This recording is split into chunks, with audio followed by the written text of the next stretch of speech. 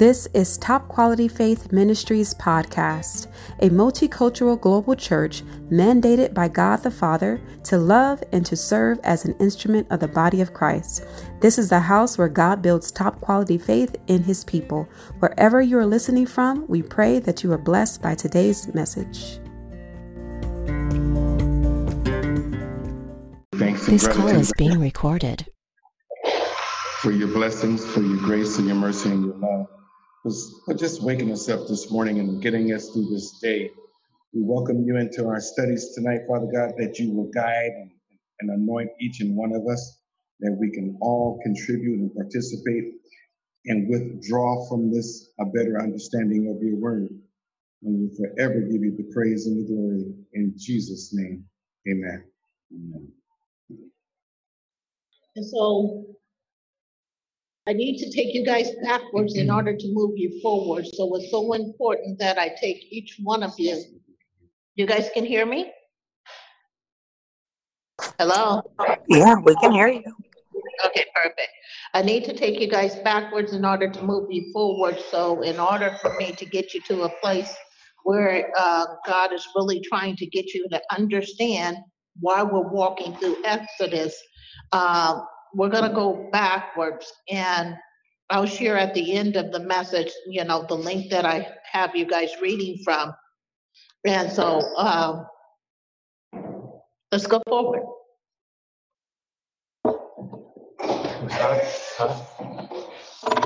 Thank you very much. Thank you. Thanks. All of it.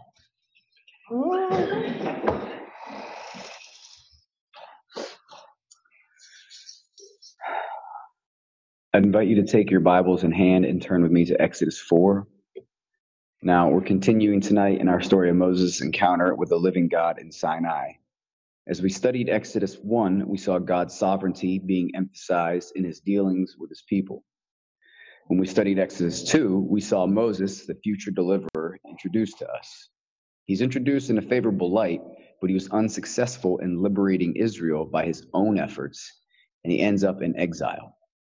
At the end of Exodus 2, we see in verse 23 to the end of the chapter that it was emphasized that the redemption of Israel is rooted in God's prior promises, his covenant promises to Abraham, Isaac, and Jacob. And when you read Exodus 2, verses 24 and 25, you wonder, okay, what is God going to do to fulfill these promises that he has made to Abraham? And Exodus 3 is your answer. You get to Exodus 3, and in verses 1 through 12, we saw 2 or 3 very important things. First of all, God reveals himself to Moses. He not only reveals himself through this manifestation as a burning bush, he reveals himself by his word and by his name. And so God reveals himself to Moses, tells him that he cares about his people, though they have been through much oppression, and that he's going to make Moses to be their deliverer. Secondly, God announces to Moses his concern for the people and tells him that Moses will deliver his people in order that they might worship him. Moses is told then that the very purpose of the Exodus is that the people of God might worship at Sinai. We're saved in order to worship. Beginning in Exodus chapter 3, verse 11, Moses starts a series of 5 questions. The longer the questions go on, the more they become objections. God's already appointed him as deliverer. He's told him that he will be his spokesperson to the elders, to Pharaoh, and to the people of Israel. And Moses continues to raise questions about that, even objections about God's appointment of him as deliverer and spokesman. In Exodus 3:11, you get the first question. And the question is, who am I? It's a question that's born of humility. What would give me the right? What would make me be the person that you would choose to do this very important task? Then in verse 13, Exodus 3, verse 13, he asked the second question. Okay, Lord, if I'm your spokesperson, when I go, who do I say that sent me? Who do I say commissioned me? In answer to that question, God defines himself, giving Moses that covenant name that he is the Lord. He is Jehovah. He is the Lord God of Israel. He defines himself, and it's very clear, but it's even clearer after that point. God will be the center of the story. Yes, Moses is the deliverer, but ultimately God is the deliverer of his people. Then last week, looking at Exodus 4, verses 1 through 9, we came to Moses' next question. It was his third question. Basically, he asked this: what do I do if the people won't listen to me? What do I do if the people say, well, you haven't had a vision from God? What do I do in that circumstance? And that, we said, was a real challenge. Moses knew from his own experience that the people of God were prone to reject you. He had already experienced that in Egypt. And so the Lord very patiently answers his question by saying, because I'm going to give you 3 signs, Moses, and by those signs you will convince the people of God. Those signs did turn out to be convincing for Israel. We'll find that out at the end of this chapter in verse 31. But those signs were not convincing for Pharaoh, as we will also find out in chapter 7, verse 13 and 23. That brings us to our passage tonight, Exodus 4, beginning in verse 10, down to verse 17. This is God's word. Hear it expectantly. So, as we begin to look at this, we're walking backwards in order to move forward, because it's so important that we understand that we are all spokesmen for God. Just as Moses was called, the Holy Spirit says, I am calling you. I am calling you as my spokesman to stand for me and to speak the things that I am calling forth to each of those I send you to. He said, you are not to add to my word, nor are you to take away from the things in which I speak to you. He said, when you speak, I want you to speak with confidence. And then he says, and I'm not expecting you to know the subject matter.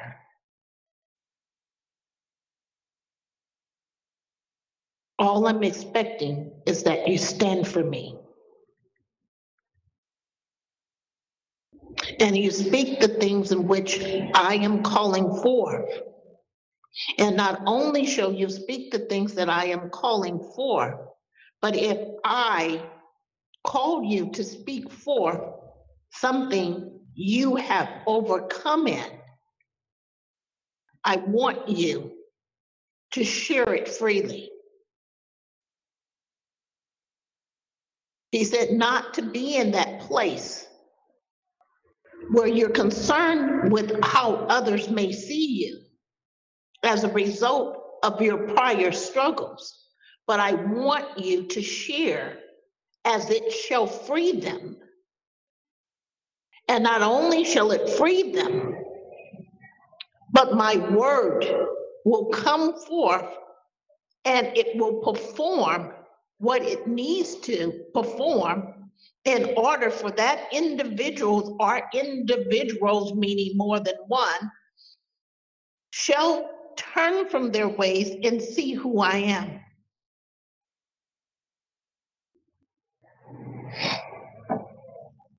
He said, you must understand who you are and what I'm calling you into. And he said, but you also must take the time to sharpen the gifts that I have given you. And what he means by sharpening the gift that he has given you is to understand when he's speaking, you're speaking,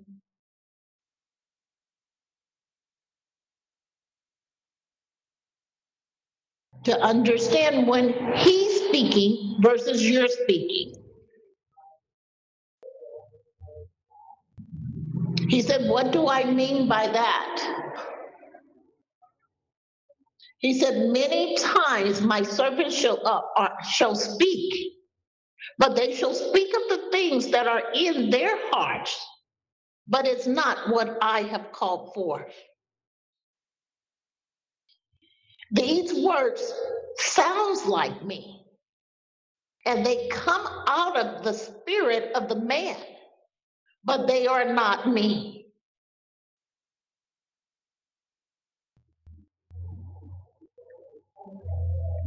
And he says, in the way you shall know that it is coming from your spirit and not from me, is it's not lining up with the word.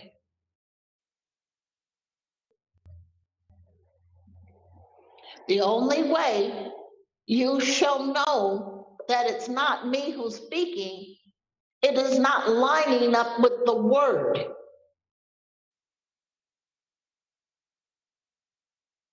And he says, so when I speak, if you are ever in doubt,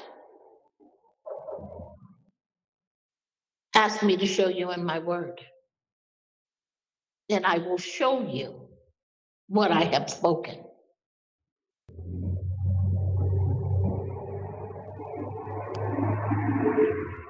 He says, say to them, for many of you know the voice of the adversary.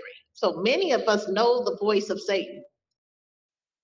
And so we're not caught up or hung up on the voice of Satan because we know it. And we're easy to deal with that spirit.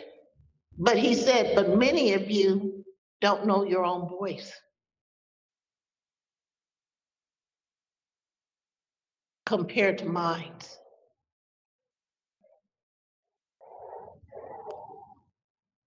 And he literally says that the only way that you can know the difference is to spend time in the Word. And the best way I can get all of you guys to see this, because I have to talk about me, there's been times in my life where I really thought that I heard the voice of God, but I clearly know that it wasn't God that was speaking. And the way that I knew, it wasn't after I spoke it. It wasn't immediately after I spoke it, but I would go and I would sit before God, and in my quiet time, I would ask him questions about what I said, and he would clearly say, it is not I. And when he would tell me it is not I said, Lord, I thought I heard you. And I would go into this dissertation where I would be beating myself up because I didn't like the thought that I made a mistake.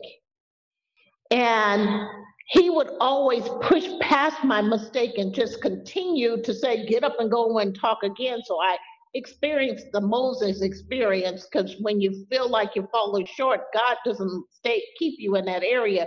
He pushes you forward to go forward to speak according to what he's calling for. And I got to a place to whereby I recognize something most important. If I'm not reading, how am I speaking? If I don't have a life that is full of the word, then how am I speaking? You guys get that, right?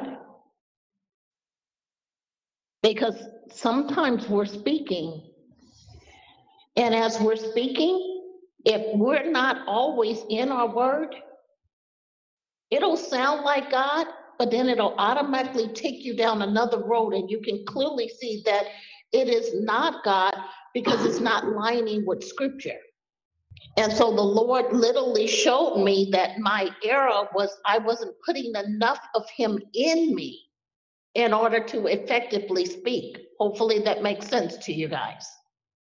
I'm not saying that God can't speak to somebody that doesn't have the word of God in them.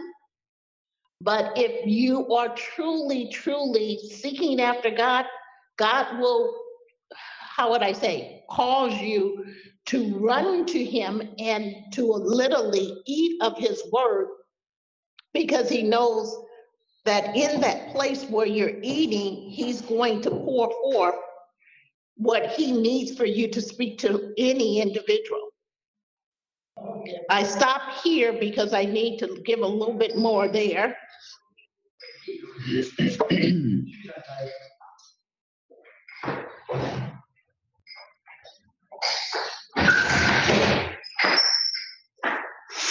Exodus 4, verses 10 through 17.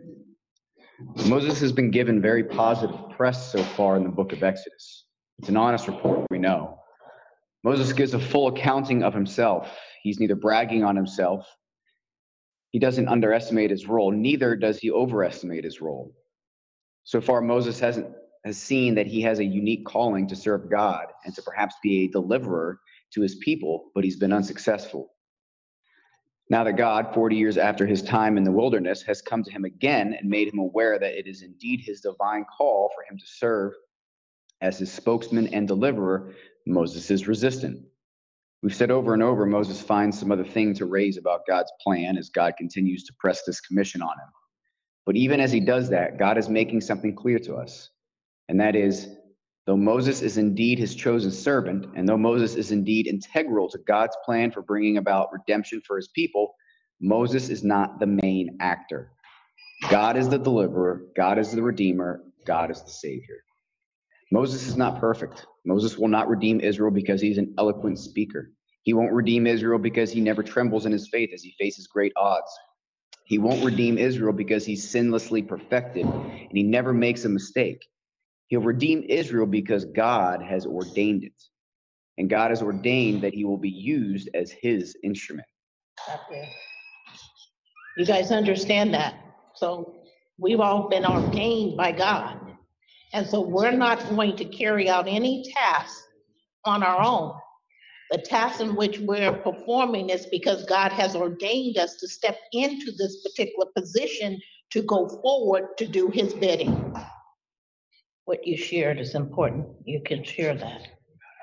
Mm-hmm. One of the things a couple Sundays ago that God was sharing with me as we were talking about Moses is Moses is pretty much an ambassador for God. He's an ambassador for the kingdom of heaven, and it represents what he's calling us to do as well. And one of the things that Holy Spirit was showing me in a vision while he was talking to me about ambassadorship is that each ambassador, as well as us, carries a document with us. And each document is a list of instructions for what the Lord is trying to carry out. And he showed me something on the document, and it was a signet. And I was like, well, I've heard that before because I watch TV and movies, but I don't know what it is. So I looked it up, and it is a seal used officially to give personal authority to a document in lieu of a signature of the person who sent them. In other words, the seal on the document is the Lord giving all authority into that document that you are carrying into the place that you are going, or the place that we are going. But to get a better understanding of it, you see this document being presented in when Paul goes forward. He has the approval of the king to go forward, to go after the saints. You can clearly see that he has a written document. You can also see this in Esther, to whereby Esther is overturning a law that was signed by, what is it, Haman,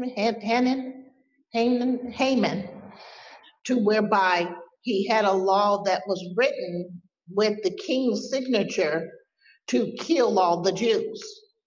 And so you can see that this signature is being displayed at this particular time. So you can clearly see that God is literally bringing forth the wisdom here that will cause you to understand the things that God is saying. Let's read a little bit further.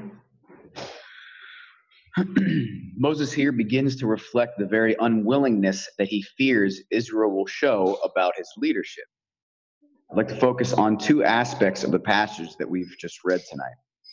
The first one you'll see in verse 10 through 12. It's Moses' fourth question to the Lord in this dialogue at Sinai. It's really more of an objection than it is a question. And the objection is basically, Lord, I'm not eloquent. You're appointing me to be a spokesman, and I'm not eloquent. I'm not suited for this. I don't have the right kind of speech patterns. I'm not a very good speaker. Maybe he's saying that he's not very good at Egyptian anymore. It's been 40 years since he spoke it regularly in court. He knows what he's saying, but what he's asserting is that he's not eloquent. He's not up to the task. And Moses here, I want you to see this. Moses here begins to reflect the very unwillingness that he fears Israel will show about his leadership. You remember, he's already said, Lord, what if they don't listen to me? But is Moses listening to God? He's worried that Israel won't listen to him. But here the spokesman of God to Israel is continuously saying to the Lord, well, I'm not sure that I'm really willing to do this. You see the irony? Moses fears that Israel won't be willing, but he himself is not willing. And indeed, he will see their unwillingness in coming days. Moses' objection, he says, Lord, I'm not a good speaker, and even my encounter with you hasn't really helped. Look at how he says this. I have never been eloquent, neither recently or in time past. In other words, I don't have a track record of eloquent speech. And Lord, even this encounter with you hasn't changed things. It's almost like an accusation. Lord, I've never been an eloquent speaker, and you wouldn't think that if you're going to call me to do this, that at least you'd do a miracle here at Sinai, and I'd be a good speaker. It's almost an accusation. He lays the blame with God. You see the sin of Moses here. This fear of Moses was real. It continued to dog him. If you were to turn forward to Exodus chapter 6, verse 12, he'll raise the issue again. Moses spoke before the Lord, saying, behold, the sons of Israel have not listened to me. How then will Pharaoh listen to me? For I am unskilled in speech. Can I get you stuff there? The reason why we're going over this, because the Holy Spirit really wants to deal with what's dealing with you. Many of you are in a position to whereby you're still questioning the call that's upon your life. You're not only questioning the call that's on your life, you're even looking at the position he called you into as if he made a mistake. I'm slowing down because I really want you to hear yourselves. And not only to hear yourselves, but to understand that God doesn't make a mistake when he calls you into any position. And his intent is to use you, and he knows exactly what's on the inside of you, just like he knew what was on the inside of Aaron, and he knew what was on the inside of Moses.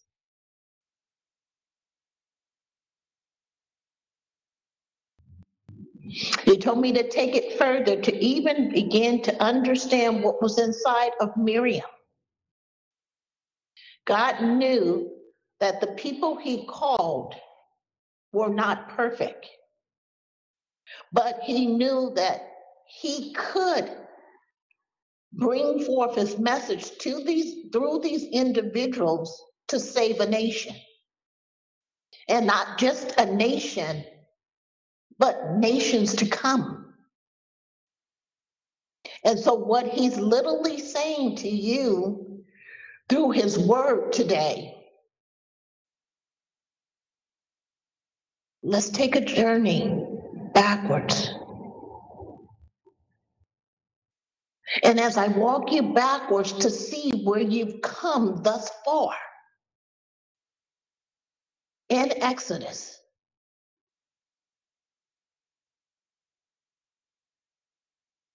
he says, I now want you to start putting on your clothing.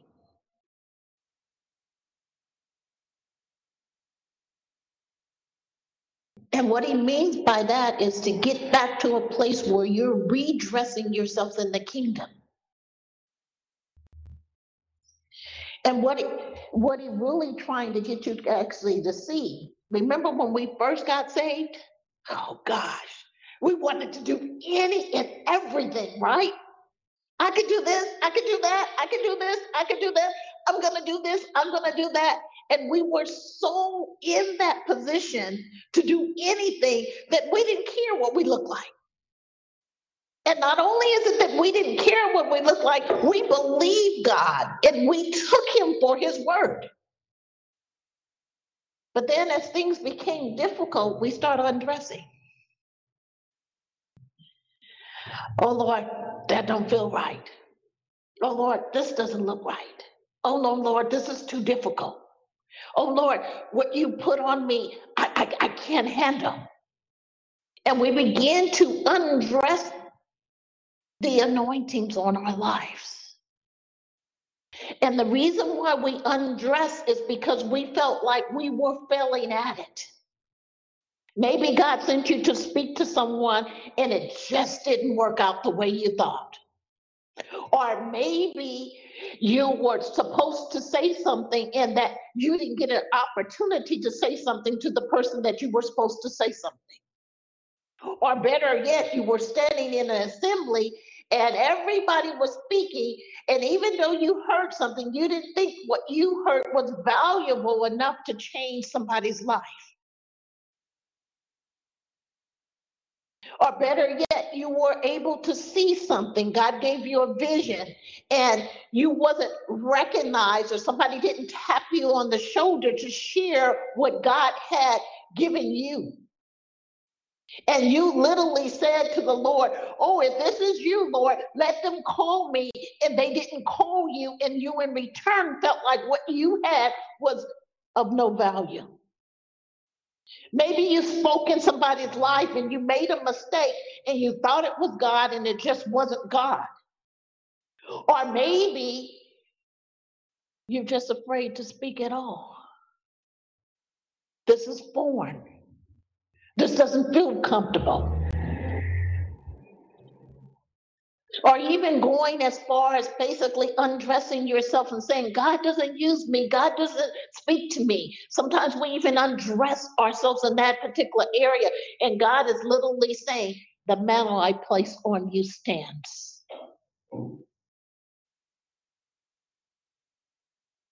And it's not something you can give back to him.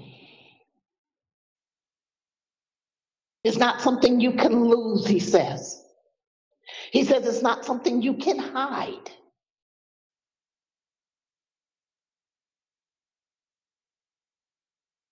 He says it's a gift I've given you. And this gift I've given you, I gave it to you even before you came here.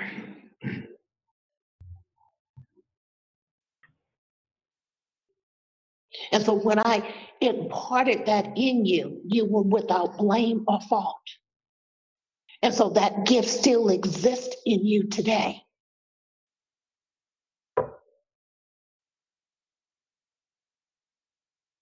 And he's literally saying, will you embrace what I've given you? He said, will you lay aside your excuses? I'm not elegant enough because I know I said that. Lord, I'm not educated enough. I said that as well. I even went as far as saying, why me? I even went as far as saying, I'm not a man, Lord, that you would give me such a task.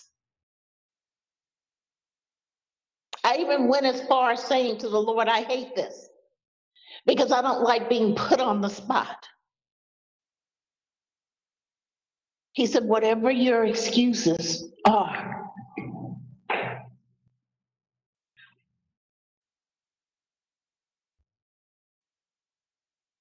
he said, he showed me like him taking them and raising them above you.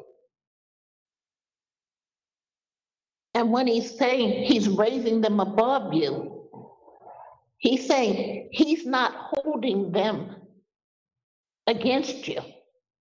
And so what he's literally saying, he took these excuses off of you, meaning that he's not even considering them, just as he did not consider them with Moses.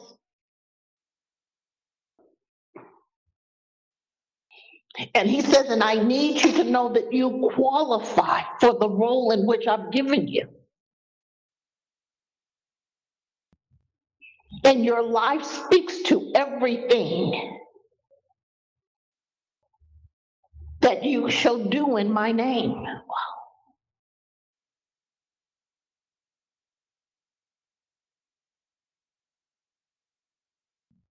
And he said, but you must pick up what I've given you and move forward.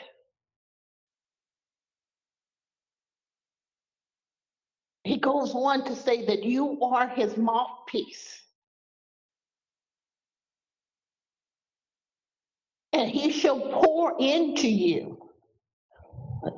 The way he said it was my gospel. And all shall hear the words that I speak through you.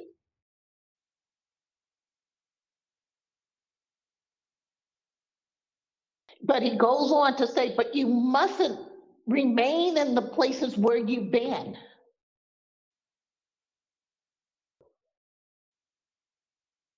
And what he means by remaining in the places where you've been, where you've denied him and what he's given you.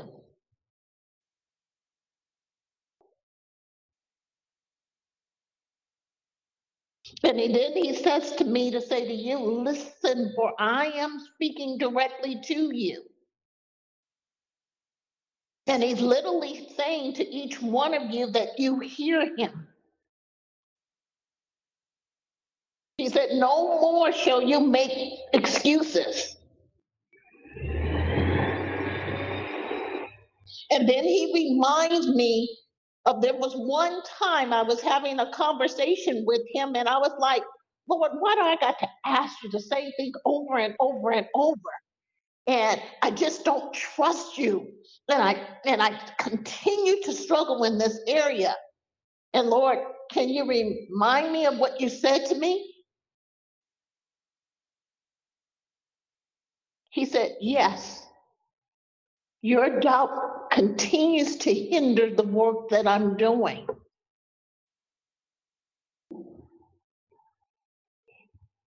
He says, I cannot and I will not treat you as a baby. And he literally told me then, and he's telling me to tell you guys now, stop over processing what he's giving you. You know, Lord, if it's you, then say it again. That's what I used to always do. Lord, if it's you say it in a way that I know it's not me speaking. It's me over processing it. And by the time I finished over processing it, that word was supposed to go forward, but I never gave it out because I was so busy in that place trying to verify what I had. To the point he said to me, you know it's me speaking. And I still said, if it's you, say it again.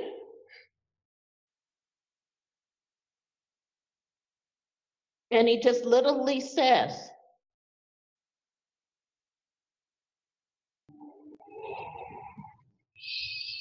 to look back at Moses, when he first went out and he spoke in according to what God had told him, things didn't work out to how he thought it was going to be. And he felt like a failure. And the Lord literally says to me that some of you are in that place where you feel like you're a failure. Just say it.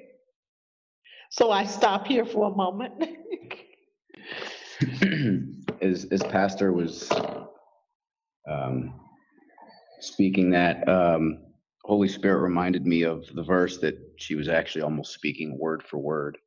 And as she was speaking it, the Lord was really pressing on my heart how much of almost it's like a love letter from him to us, an individual call for each of us. And it's from Ezekiel 16, and it's verse 1 through 14. And he says, on the day you were born, your cord was not cut, nor were you washed with water to make you clean, nor were you rubbed with salt or wrapped in cloths.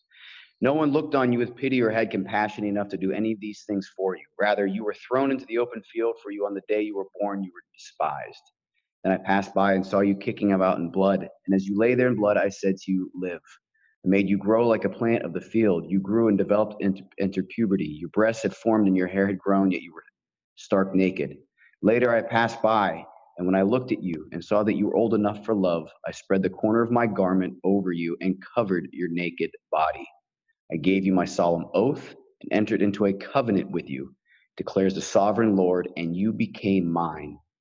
I bathed you with water and washed the blood from you and put ointments on you. I clothed you with an embroidered dress and put sandals of fine leather on you. I dressed you in fine linen and covered you with costly garments. I adorned you with jewelry. I put bracelets on your arms and a necklace around your neck. And I put a ring on your nose, earrings on your ears, and a beautiful crown on your head. So you were adorned with gold and silver. Your clothes were of fine linen and costly fabric and embroidered cloth. Your food was honey, olive oil, and the finest flour. You became very beautiful and rose to be a queen. And your fame spread among the nations on account of your beauty, because the splendor I had given you made your beauty perfect, declares the sovereign Lord.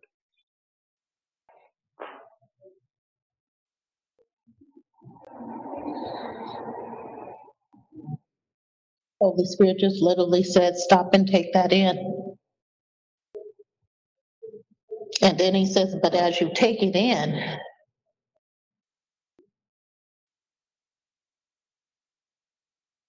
don't push away from him. And he literally says, hold fast to his word. Need you to walk a little bit further. Say something quick. Mm-hmm. In the beginning, when you read about Moses, you see that the trouble of what he did with what we do the same is when we hear him, we weigh the credibility of his voice against our own experiences we've had in this realm. So instead of seeing where he's come from, which is where we're from, we weigh his credibility of what he's actually saying, because we say, he says something and they say, but this is happening in my life, as if it's greater than him, or this has happened in my life, or this circumstance. So we're seeing things from this side of the veil instead of the other side. So it's hard for us to accept, and it's constantly challenged in the credibility of his word. He speaks volume in that, because I can truly say that's where I struggled when I used to go back and forth. If this is you, then say this. If this is you, then do this. If this is you, then do that. And it was like, I didn't believe the word. I didn't trust him, but yet he kept speaking. I didn't agree with what he was telling me to do, but yet he kept pushing. And the more he was pushing, the more I got used to it, even to the point whereby he was pushing, and how would I say, I would intentionally do stupid stuff to try to get out of it. And he pushed past my own sin, because I would literally say, well, you know, I just did this. I know you're not going to use me. And then he's like, get up and do it anyway. And then I'm like, well, you can't be God, because you point out my sin. And even in that, he said, no, you mistaken. I died for your sin.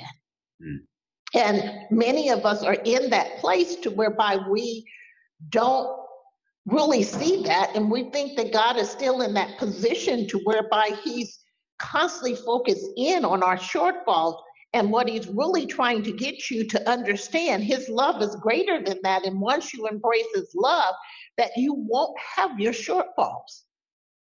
Shortfalls exist in us because of our lack of embrace of his love.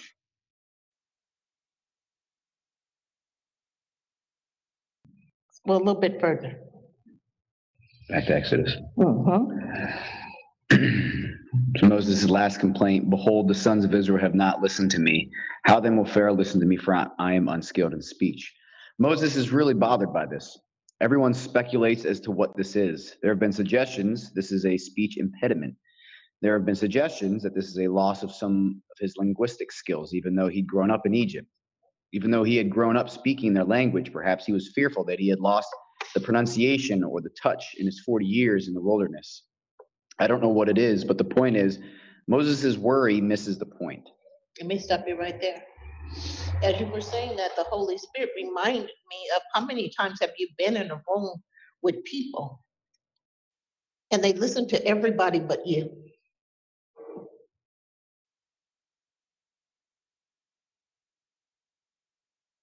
So it sounds like that he was in a position to whereby he was overlooked, even though he had all of these great qualities. And sometimes we are in positions where we feel we're overlooked with the qualities that we have. Especially if you've been in a job and you've been in a job where you've done great work and everybody that does not do great work are recognized. You feel overlooked. You feel that what you have is devalued and you can't understand why they're constantly getting promoted and you're not even being looked at, but you're doing the greater work. Lord said, could this be what he was speaking of? Could this be what you speak of when you resist the things that I've called forth?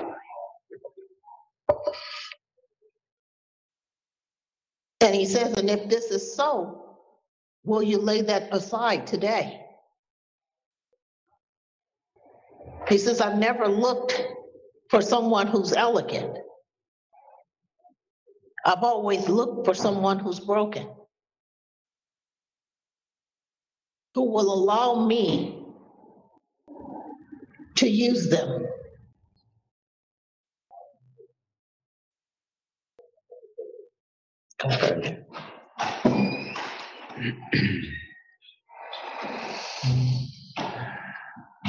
Okay. Moses' worry misses the point. God has not chosen him because he's eloquent. Eloquence is not what is needed. A man who simply speaks the truth is that which is needed. And Paul recognized this in his own day.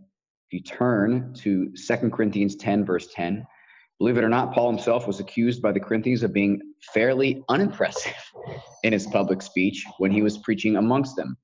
They apparently thought Apollos was a lot better preacher than Paul. I've always had a hard time taking that in, but apparently they thought Apollos was a lot better preacher than Paul. They say in 2 Corinthians 10:10, they say, his letters are weighty and strong, but his personal presence is unimpressive and his speech contemptible. God takes Moses in light of his objection. God takes Moses right back to the doctrine of creation, and he emphasizes his sovereignty. God is the one who gives or gifts as he chooses. If God has called Moses, he can give Moses what Moses needs. Let me stop you right there. God is literally saying to us, even as we were reading that, he literally said to me, I've chosen you.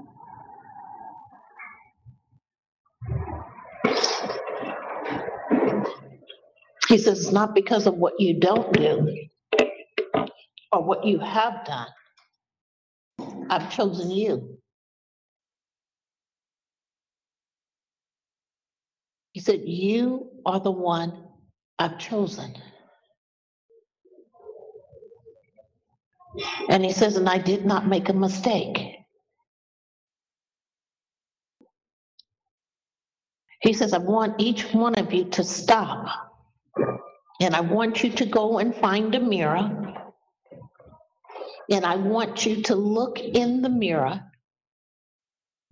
and hear me say to you that I've chosen you.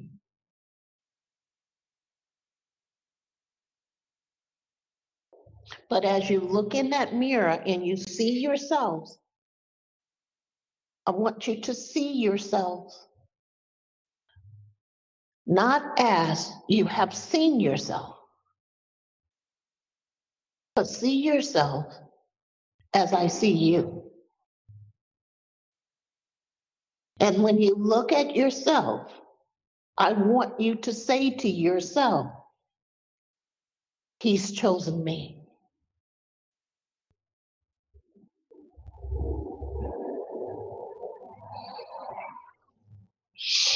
He's created me as a worship instrument for his usage. And as I go forward, I shall bring him glory. And those of you who are sitting in this room, look in the mirror Remind yourself, he's chosen you. And he's chosen you in your current state, in your current condition. And he's pleased with what he's chosen.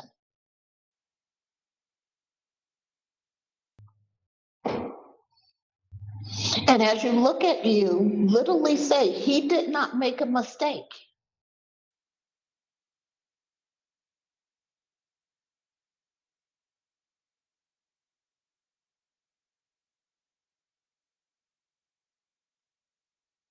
And then you should hear, if you're really listening, he says, you are the one I've chosen.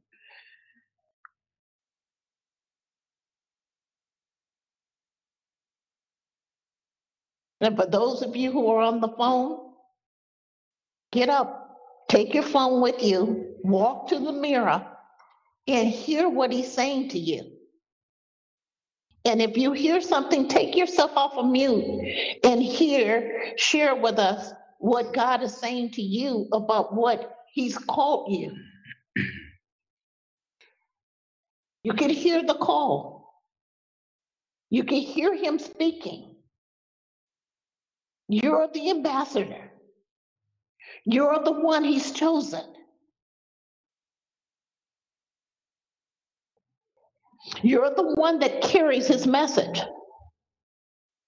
The spirit of truth resides in you. And he says, I'm with you. And he's asking you to believe this. He says, will you believe that I've chosen you? He's not talking about past experience, because past experience is what got you here today. And this is why he's talking to you now.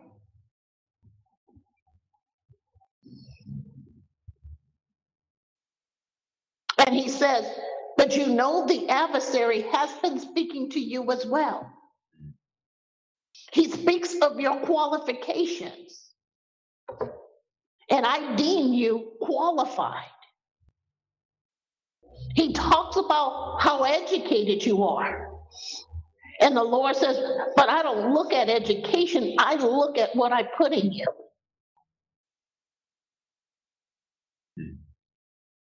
He says, I don't make mistakes.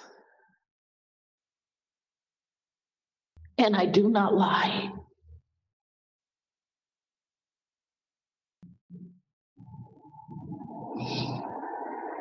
And then he shows me in the spirit, there's a seal on each one of our hearts. And that's our letter. And he shows me that seal, and so you can see the seal on your heart.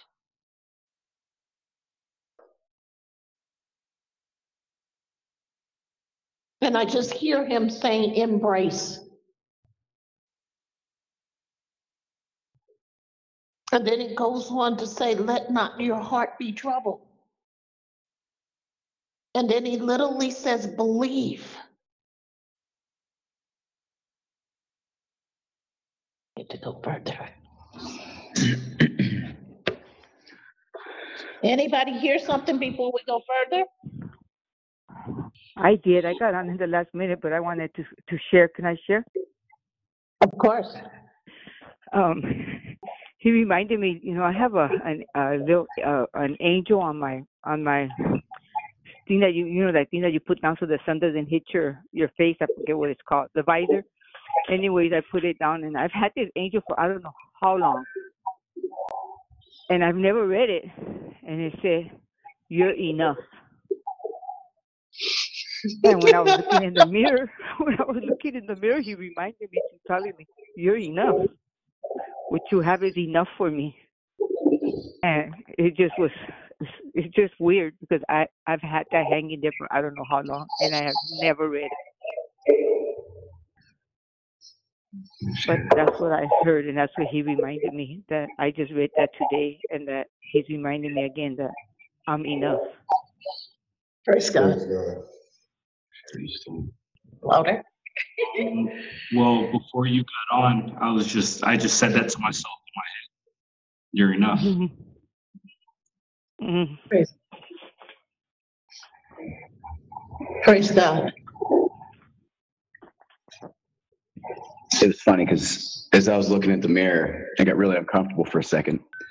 And the Lord, I don't know if you guys have had the chance to see God stand up, but God's pretty funny.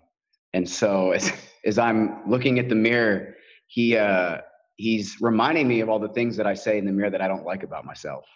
Oh, wow. The things that physically I don't like about myself, the questions I ask about myself, things were like, man, when you look back at something you did, like, oh, I was such an idiot. And you know what he said to me? And I laughed because I said all these things numerous times. He said, yeah, that person, even with all those things, yeah, I've called that person.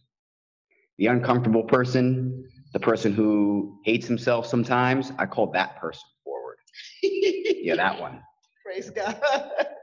Even all the things that you look at and you say, I hate this physically or mentally about myself, he said, I still call that person forward. I'm not pointing any of those things out. I'm still calling that person forward. Amen. Anyone else? I heard him say, I will use you and do not be afraid. And then I heard a weird thing that I always look up when I hear weird expressions. And I heard proof is in the pudding.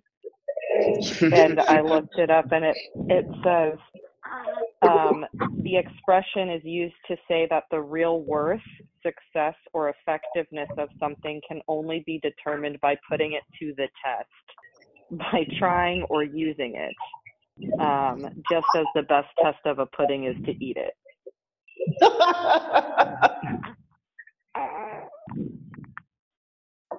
Praise God. Anyone else?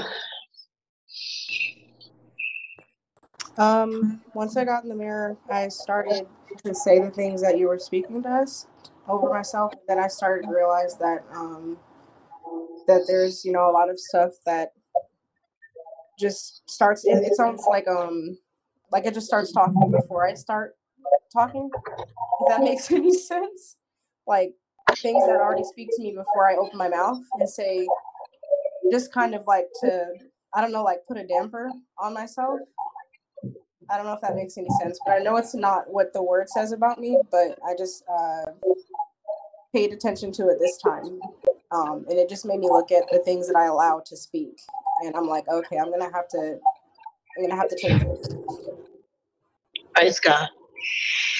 Praise God. Because it helps you to see beyond where you're standing, because you know that these things have been working against you, and it's really working against the Christ that exists on the inside of you, because they never stand for Christ.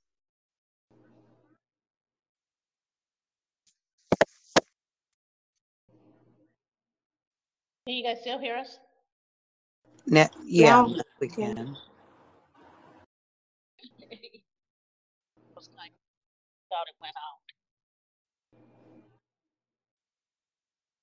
Okay. Let's go further.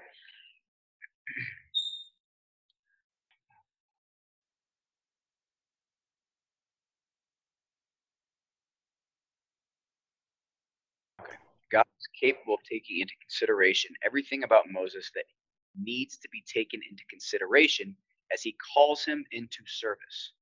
So notice what the Lord says. Who has made man's mouth? Who makes him mute or deaf or seeing or blind? Is it not I, the Lord? Moses, God reassures by reminding him that he is the one who creates and he is the one who gives these gifts. By the way, in Matthew 11, verse 4 and 5, when John asks, Lord, are you the one or do we look for another? Do you remember what Jesus tells the disciples to go back and say to John? Blind see, the lame walk, just as God had assured Moses of his sovereignty and his wisdom by reminding him that he was the one that made the blind to see, lame to walk, deaf to hear, dumb to speak. So Jesus assures John that he indeed is divine, that he is the one from whom he was looking by saying, look at what I'm doing, John. In my ministry, I am doing the deeds of God. Going back to Moses, God is gracious with Moses, even after these questions. We're on the fourth one now, fourth question, also fourth objection. God graciously and patiently promises emphatically to Moses to be his mouthpiece, to be his teacher, to be his supplier of words. Look at verse 12. Look how strongly he says it. Go, and I, even I, will be with your mouth and teach you what you are to say. God is literally making sure that you guys really take a look at that, because that's what he's trying to make sure that you understand. You don't have to find the words yourself. You don't have to prepare. You don't have to overly study. He's literally telling you that he will be with you and you will be his mouthpiece. Can you reread that again? Go, and I, even I, will be with your mouth and teach you what you are to say. God is promising to be Moses' teleprompter. He doesn't have to think of anything. God is going to supply the words that he needs. And it's not the eloquence of Moses that he's after. There are two things that stand out to me about this first section. First one is this, simply, that God uses sinful and weak vessels to accomplish his purposes. Moses displays the same kind of weakness, the same kind of unwillingness that Israel's displayed and will display. The story of God's servants in the Bible is not the story of sinlessly perfect servants. You can look at Abraham, you can look at Isaac, you can look at Jacob, you can look at Joseph, you can look at Moses, you can look at David. All of them, save one, are filled with faults and foibles and flaws. God is the Savior. He's the true Savior. Moses is his instrument. But it's not through Moses' courage. It's not through Moses' eloquence. It's not through Moses' native abilities that the people of God are going to be saved. So even in the instance of Moses' failure of faith, God is just reminding us again that in the final analysis, it's he who saves us. Secondly, God is showing to us here that his message is powerful apart from the way that it is delivered. We live in a culture where the method is the message. We care more about the way you deliver the information than the information itself. We want it snappy, we want it easy, we want it accessible. We'd like it with a tune and maybe with a video as well. God, however, gives us words which in of themselves are powerful. They are his words. They are creative. They never return void. And usually he deliberately delivers them to us without any flashiness, without any eloquence. You know, it's interesting. We are told that Egyptian magicians were usually thought to be very eloquent in their speech. And it seems here that God has deliberately chosen an ineloquent spokesman so that the message stands out more than the messenger. So that the message itself is not lost in eloquence, but stands out more starkly. Make sure that you guys hear that one. That one should have went as you guys heard it in your own hearts. And the Holy Spirit is literally saying, it is the message, not the messenger. And so he's literally saying that as he moves forward on the inside of you, they will hear the message. They're not focusing on the messenger. And you are focused on being the messenger. And so many times you get tripped up because you think that the people focused on you.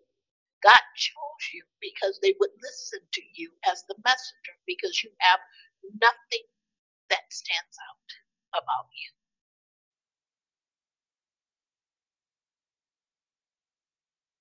And I hear the Holy Spirit saying, I am who God has chosen. That's what we need to say to ourselves again. I am who God has chosen. And he has chosen me not because I'm elegant. He has chosen me not for my education.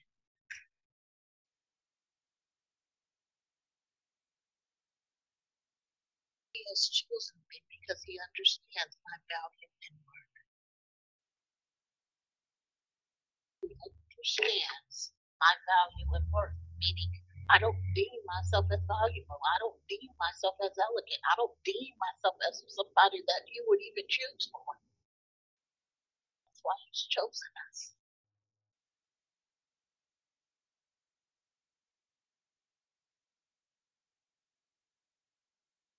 He says, how can I get you to see the miracles that resides on the inside of you if you won't even come to the plate? For some reason or another, he shows me a baseball field, and there's a batter that is sitting in the dugouts, and it's that person's turn to go forward. And they're waiting, meaning the crowd is waiting for the person to come out the dugouts and to come up to bat.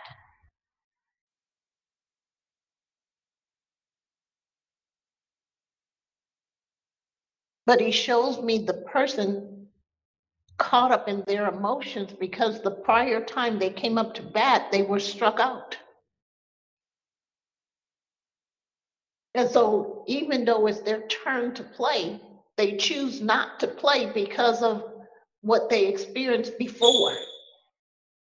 And the Lord literally says to me, there will be times where you strike out,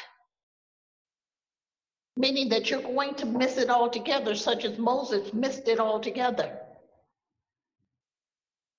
But that doesn't mean that you don't get up to bat the next time I called you to go forward to share my word.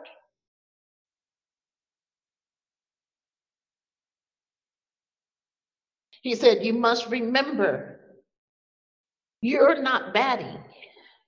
He is.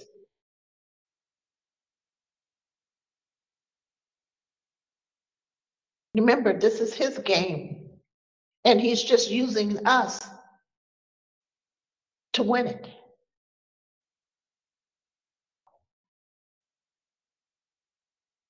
Hopefully that makes sense to you guys.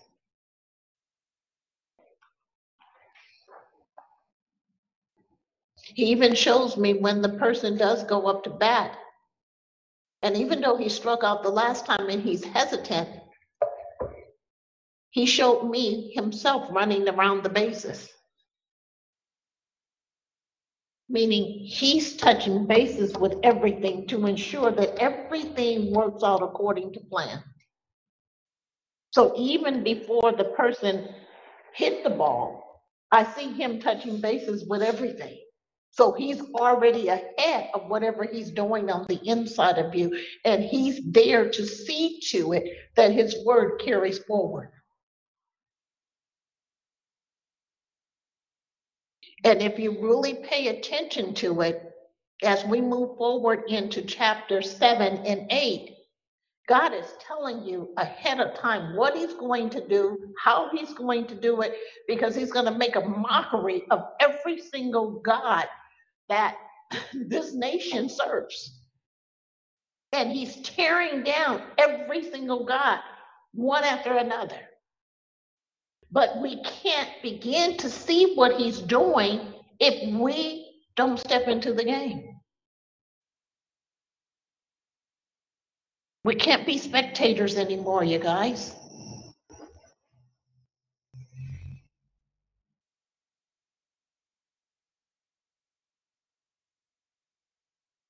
We can't try to buy our ticket.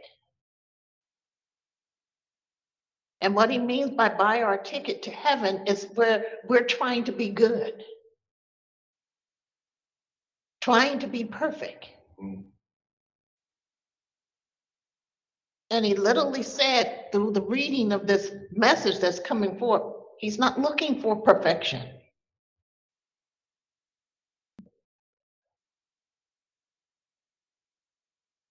Go further. Paul himself, having been thought of by the Corinthians as not much of a preacher, understood this very point. Paul says this, Christ did not send me to baptize, but to preach the gospel, not in cleverness of speech, that the cross of Christ should not be made void. Notice there that Paul suggests that cleverness of speech can actually make void the cross of Christ, can drown it out, can garble the message. It's not to be delivered in cleverness of speech, for the word of the cross to those who are perishing foolishness. But to us who are being saved, it is the power of God. So he goes on to say, we preach Christ crucified. To the Jews, a stumbling block, and to the Gentiles, foolishness. But to those who are the call both Jews and Greeks Christ the power of God and the wisdom of God, because the foolishness of God is wiser than men, and the weakness of God is stronger than men. This plain spoken man, this ineloquent man, because he speaks the truth in the very simplicity of that speaking, will exalt God's sovereignty. He will rebuke man's vanity. He will make the truth less palatable to those who are wise in their own eyes, and he will make the truth more easily graspable by the humble, and all by choosing an ineloquent messenger. Oh my God. Did you guys get that? As you heard that, you should have said, oh my God, that's why you chose me. Don't you get it? That's why you chose me.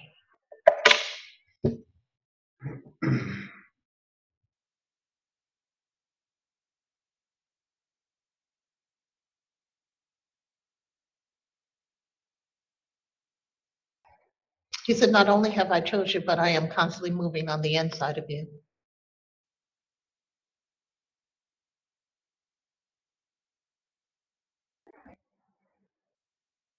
He said, you must allow me to bring you forward that you may change the hearts of my people.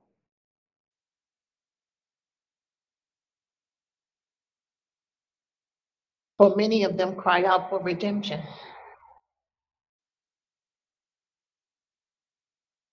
He said, many of them are searching for me. And you are the ones I have chosen to reveal who I am to them.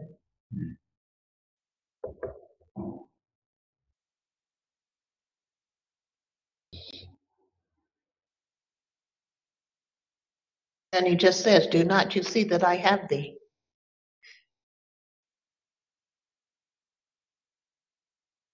He says, for what I shall speak through you, they should hear. And they shall understand that I am Lord.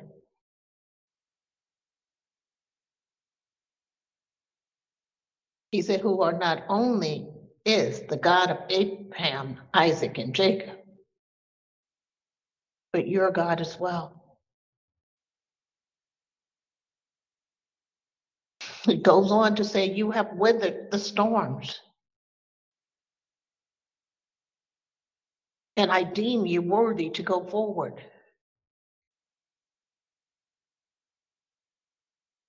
He said, but you must lay aside your fear of rejection and cling to me. Cling to me. As he literally says this, he reminds me of the scripture where he sends the disciples out 2 by 2. And as he's sending them forward, the first thing that they look at is that they're not ready. Not only is it that they're not ready, they don't feel equipped. And not only is it that they don't feel equipped, they feel like something needs to be poured into them that they're ready. And sometimes I think we feel like that. Lord, let your anointing fall, pour into me that we may be ready. And the Lord says, you are ready. I feel the anointing. And he's literally saying that, and I acknowledge. He literally said, readiness will never feel like you're ready. Don't you get it? When you're ready, you'll never feel it. And it literally says, every time you've been promoted, did you feel like you were ready to be promoted? Every time you got something that was up beyond where you're at, did you feel like you deserved it? He says, so readiness never feels like you're ready. But yet I call you ready.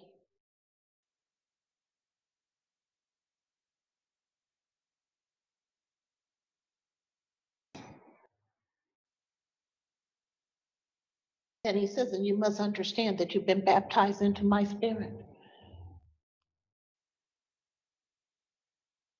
And then he says, all I'm asking is that you trust me.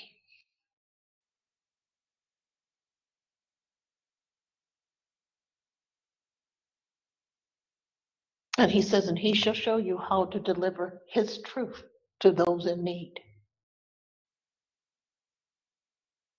And then he just says, hear me. Let's go further. Listen to what the Jewish commentator on this passage says. Whatever the circumstances of Moses in eloquence, whatever caused it, whatever Moses was referring to, whatever the circumstances, it is certain that the underlying idea is that prophetic eloquence is not a native talent, but an endowment granted for a special purpose. The message originates with God, not the prophet. I often tell seminaries that the ones who are most natively gifted in their speaking abilities are the ones who will have to work hardest not to get out in front of the word. It is not the messenger. It is not the method. It is not the message. It is the message. Moses, in and himself, reflects the weakness of God's servants, and so the sovereignty of God in salvation, and he reminds us that God's message is powerful in and of itself. In choosing an unwilling and doubting deliverer, God shows himself to be the true savior of his people. If you look with me at verses 13 through 17, this is Moses' fifth and final question, and this one really is an objection. It's politely stated, but it's an objection. Here it is, verse 13. Please send the message by somebody else.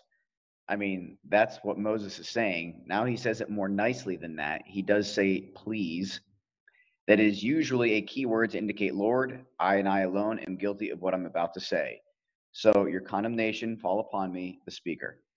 He knows that what he is saying is out of order, and he says it fairly nicely. And it sounds like he's being spiritual. Lord, send whoever you will. Switch to the Isaiah scene in Isaiah 6. Here I am, Lord, send me. Well, Moses is saying after God has already told him over and over, you're my man, Moses is saying this, so be it, Lord, please send whoever you will. Yeah. But not me. Well, and some of you guys continue to stay in that place, and the Lord literally says, I've chosen you.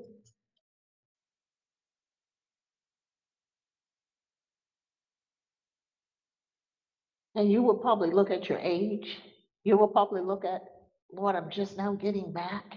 And the Lord says, but I still chose you.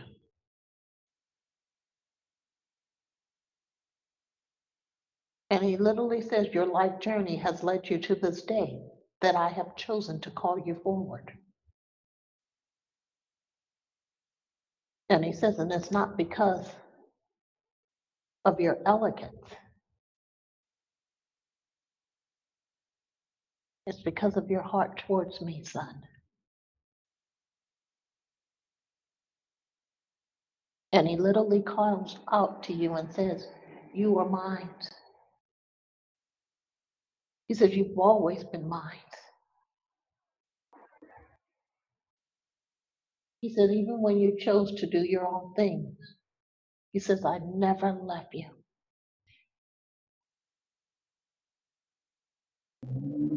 And he literally asked you to see his love for him, for you. He said, will you see the love I have for you, son? He says, I call you my own. And then he literally shows me, like I see somebody grabbing a kid's hand. You know how you grab a kid's hand and you say, will you come? And the Lord literally shows me, just as you would grab your son's hand and said, will you come? Now, you know how you look back to make sure that person's coming? And the Lord literally looks back and he draws you even closer. But he's not just speaking to you, but he's speaking to everybody that's on this call in this room, and he's literally asking you to come. He's literally asking you to come. Some of you have already said, Lord, I'm coming, I'm here. And the Lord says, but let me take you where I want to take you. Because some of you are saying, yes, I'll come, but you have restrictions, and some of the places that he wants to take you is beyond where you've been walking. And some of the places he wants to show you is beyond where you've been resting. The Lord says, no more shall you go on your own, but you will go into the places that I called you into. And what he means by going on your own, even in the spirit realm, I have this tendency to go to a certain place.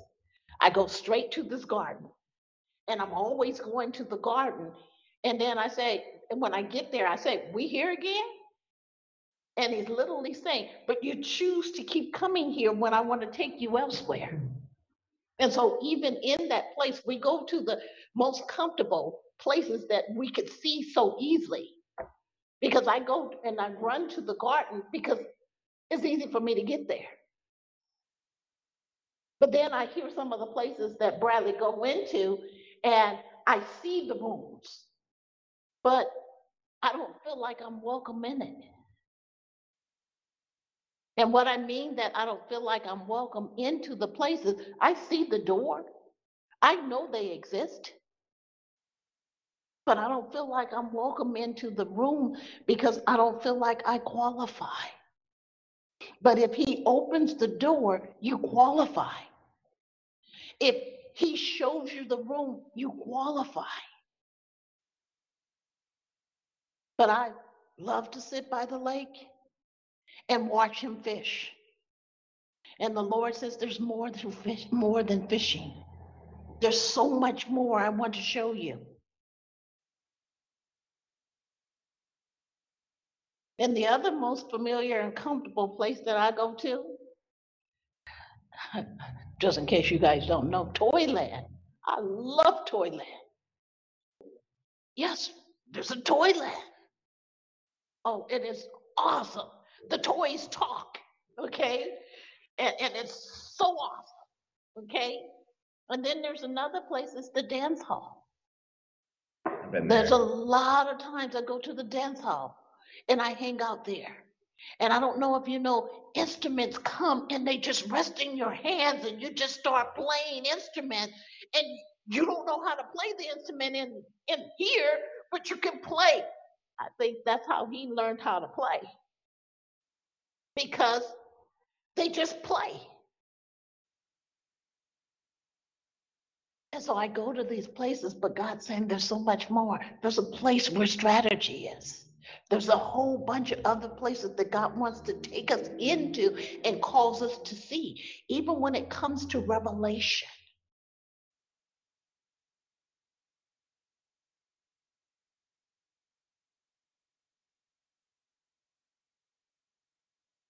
You know, I love how he does. He says, stop, stand still. That was for you guys to get it.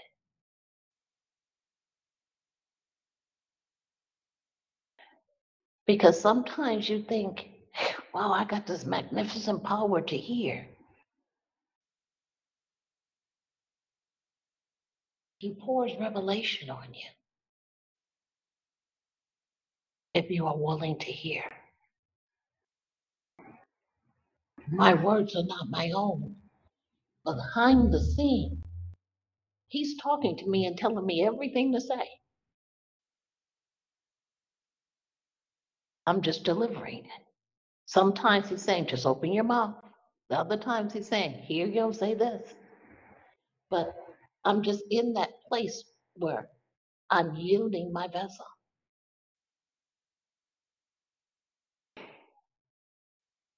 The key here, and I've said this many times, if you want to hear, you'll hear. If you want him to use you and you believe he can use you, he will.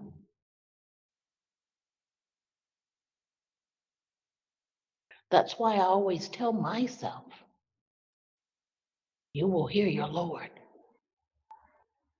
He shall speak to you, and he shall speak to nations through you. And you're going to be correct in what you're hearing.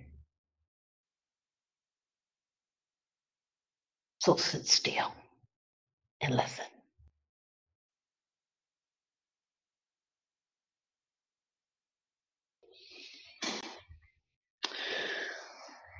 Well, Moses, he's told you 4 times, you're him. So send whoever you will is not a spiritual acquisition. I don't know what that word is. To the providence of God. It's Moses begging again. Lord, send somebody else. But in choosing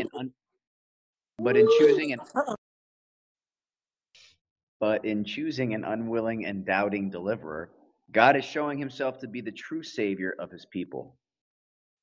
Against the backdrop of this kind patient of God, God continues to give reasonable and helpful and encouraging answers to Moses, even though you or I would be tiring of this a long time ago. He continues to give reasonable and helpful answers to Moses. And Moses has the audacity to say, please send somebody else. And we're told in verse 14 that God's response is a combination of anger and wise, gracious patience. The Lord burns, but he does give definite answers to Moses' fears. And I'd like you to see 2 aspects to the Lord's answer looking at verse 14. First of all, notice what we're told. The anger of the Lord burned against Moses. Now let me just stop right there. The anger of the Lord. That's very interesting. What does that mean? Does God sort of have sudden bursts of fits and rages like we do? Can we sort of tweak him and push him a little too far and then he blows up? Does he have an emotional life like ours? It's actually to a certain extent controlled and is a response to things outside of himself. If so, how can he be sovereign? Let me introduce a few terms to you. In the Bible, in the Old Testament especially, there are figures of speech called anthropomorphisms. In those figures of speech, we often refer to God or to some activity of God using figures of speech as if God had a body like we do. Sometimes we'll speak of the ear of God, or the arm of God, or the hand of God, or the face of God, or the back of God.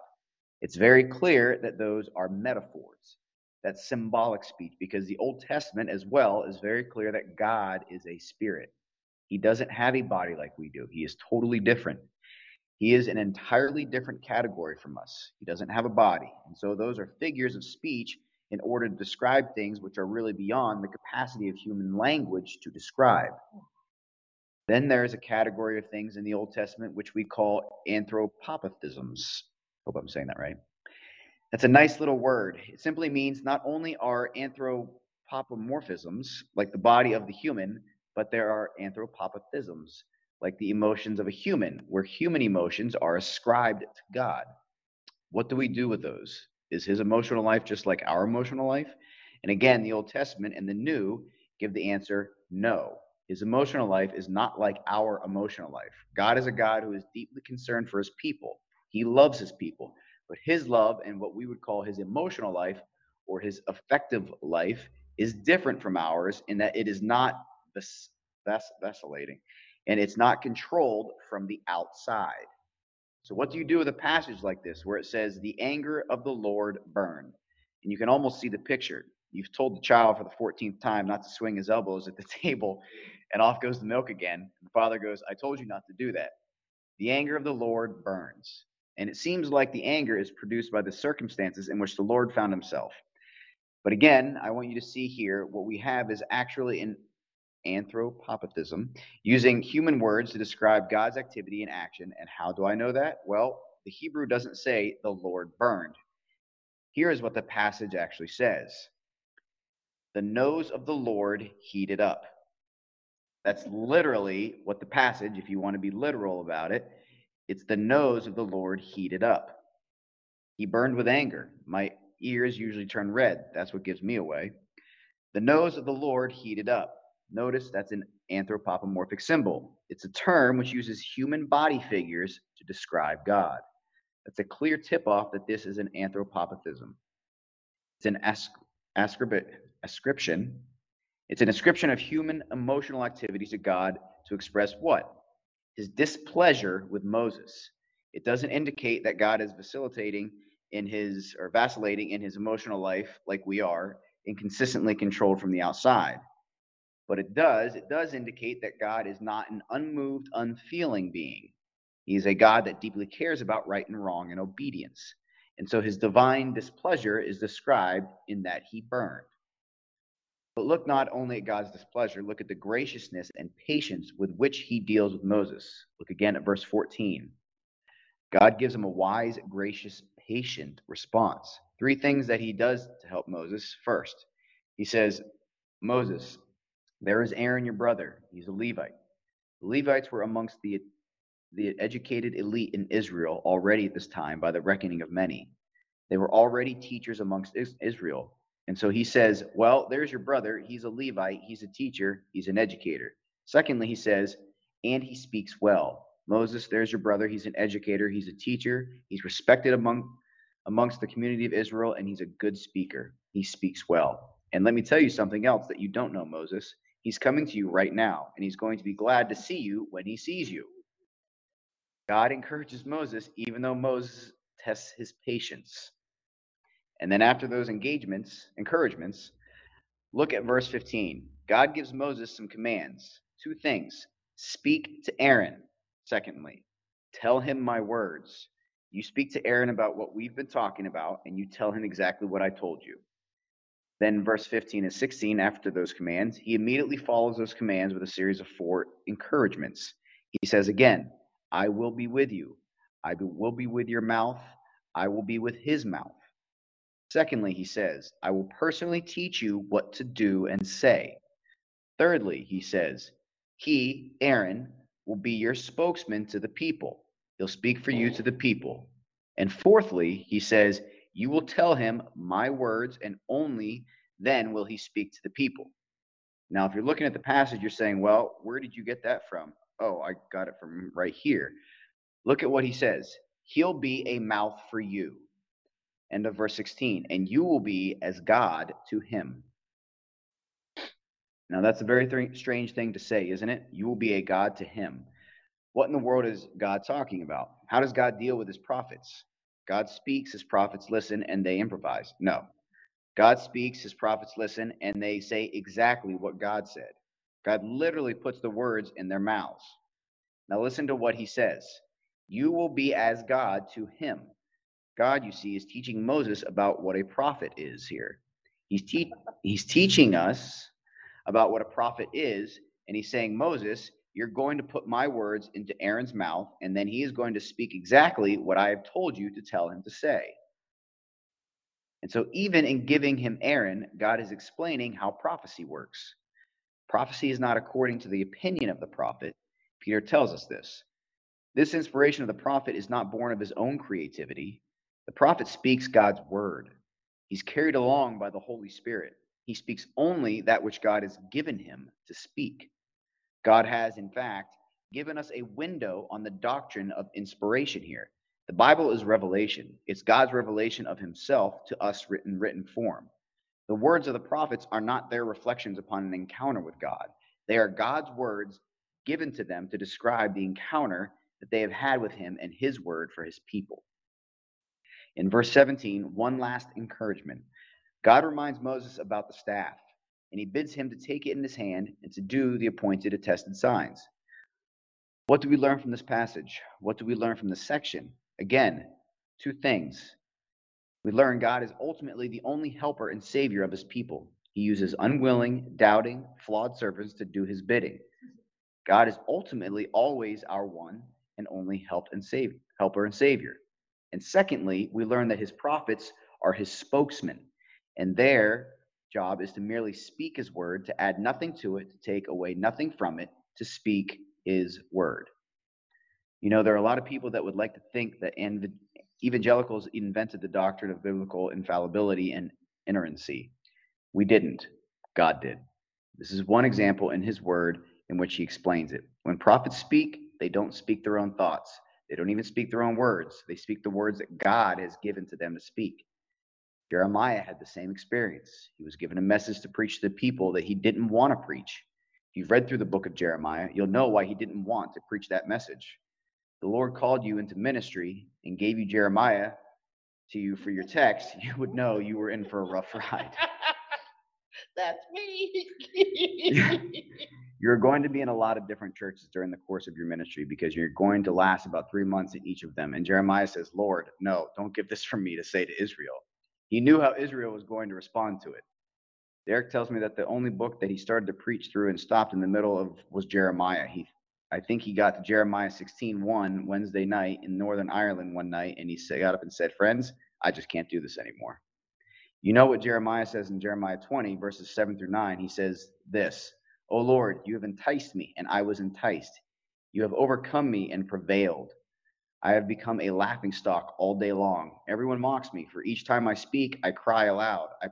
I proclaim violence and destruction, because for me, the word of the Lord has resulted in reproach and derision all day long. But if I say, I will not remember him or speak any more in his name, then in my heart it becomes like burning fire shut up in my bones, and I am weary of holding it, and I cannot endure it." God had spoken the word into his heart. He couldn't but speak it, even though it meant derision. That's the word of a prophet. It's God's word for his people. Doesn't matter if they like it. Doesn't matter whether they think it's true. Doesn't matter what the immediate effect of it is. It's God's word. His prophets speak, and God's teaching us about that here. That tells us something about how we are to respond to the read word, to the preached word. We're to love it. We're to see that it's God's word. It's not the opinion of man. It's God's word. It's for us. It teaches us how to live. It teaches us about God. It teaches us about his way of salvation. It teaches us about the Lord Jesus Christ. The response, you see, is to bow the knee. God's here. He is here. He is here by his word. His word's been read. He's been spoken to us. His word has been explained. He's spoken to us. His word has been proclaimed. He's spoken to us. What's our response? Lord, this is your word. Help me to believe it. Let's pray.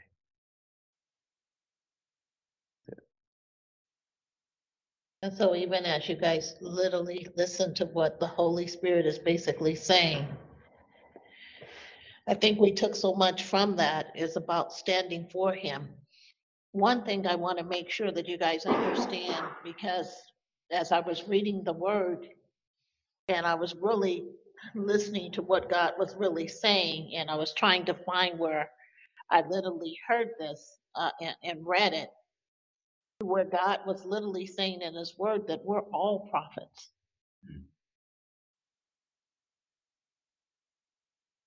Some people hold the position totally, but all of us are to speak the words of God and to proclaim it on the rooftops. And so, how would I say this, Lord?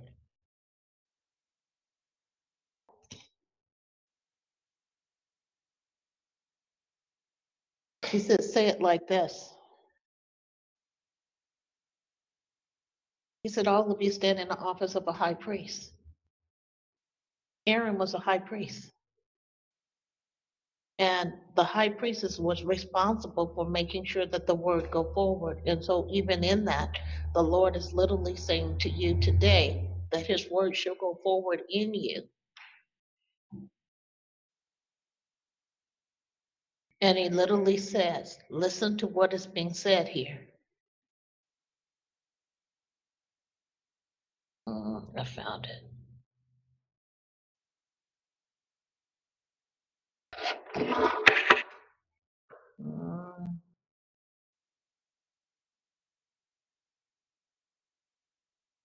You can read it in the. Read from beyond. That's from here.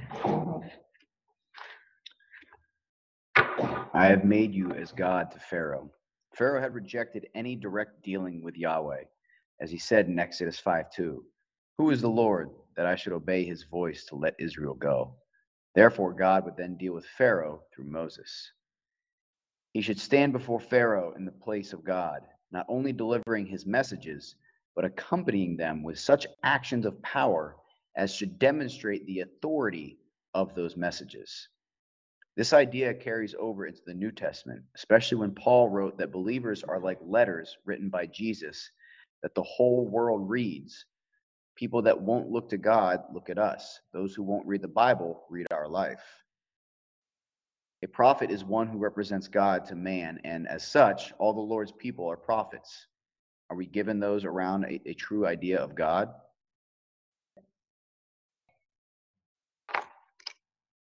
And we will read that in Exodus 7 as we go forward. And so now that you know, not only have you been called, but you are a prophet for him, and you shall speak the words that he gives you, and you will stand as he has called forth. And so I close with this, Father God, even now, as your people have heard your word, let your truth reside in their hearts. Comfort them even now as they embrace the words that was spoken here tonight. And let everything that you have established for them come forth.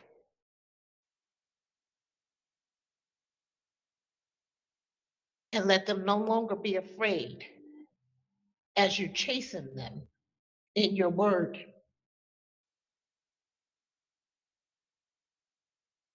And even now, Lord, I know without a shadow of a doubt that your word shall be performed in them.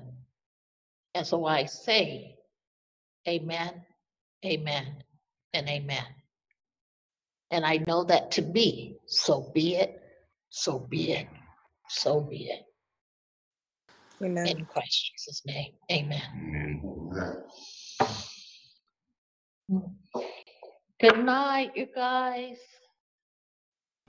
Good night. Hey. Hey.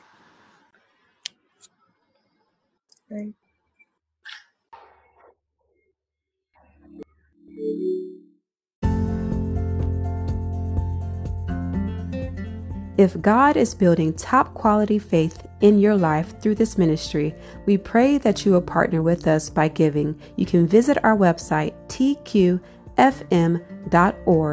Also, remember to subscribe for more messages like this.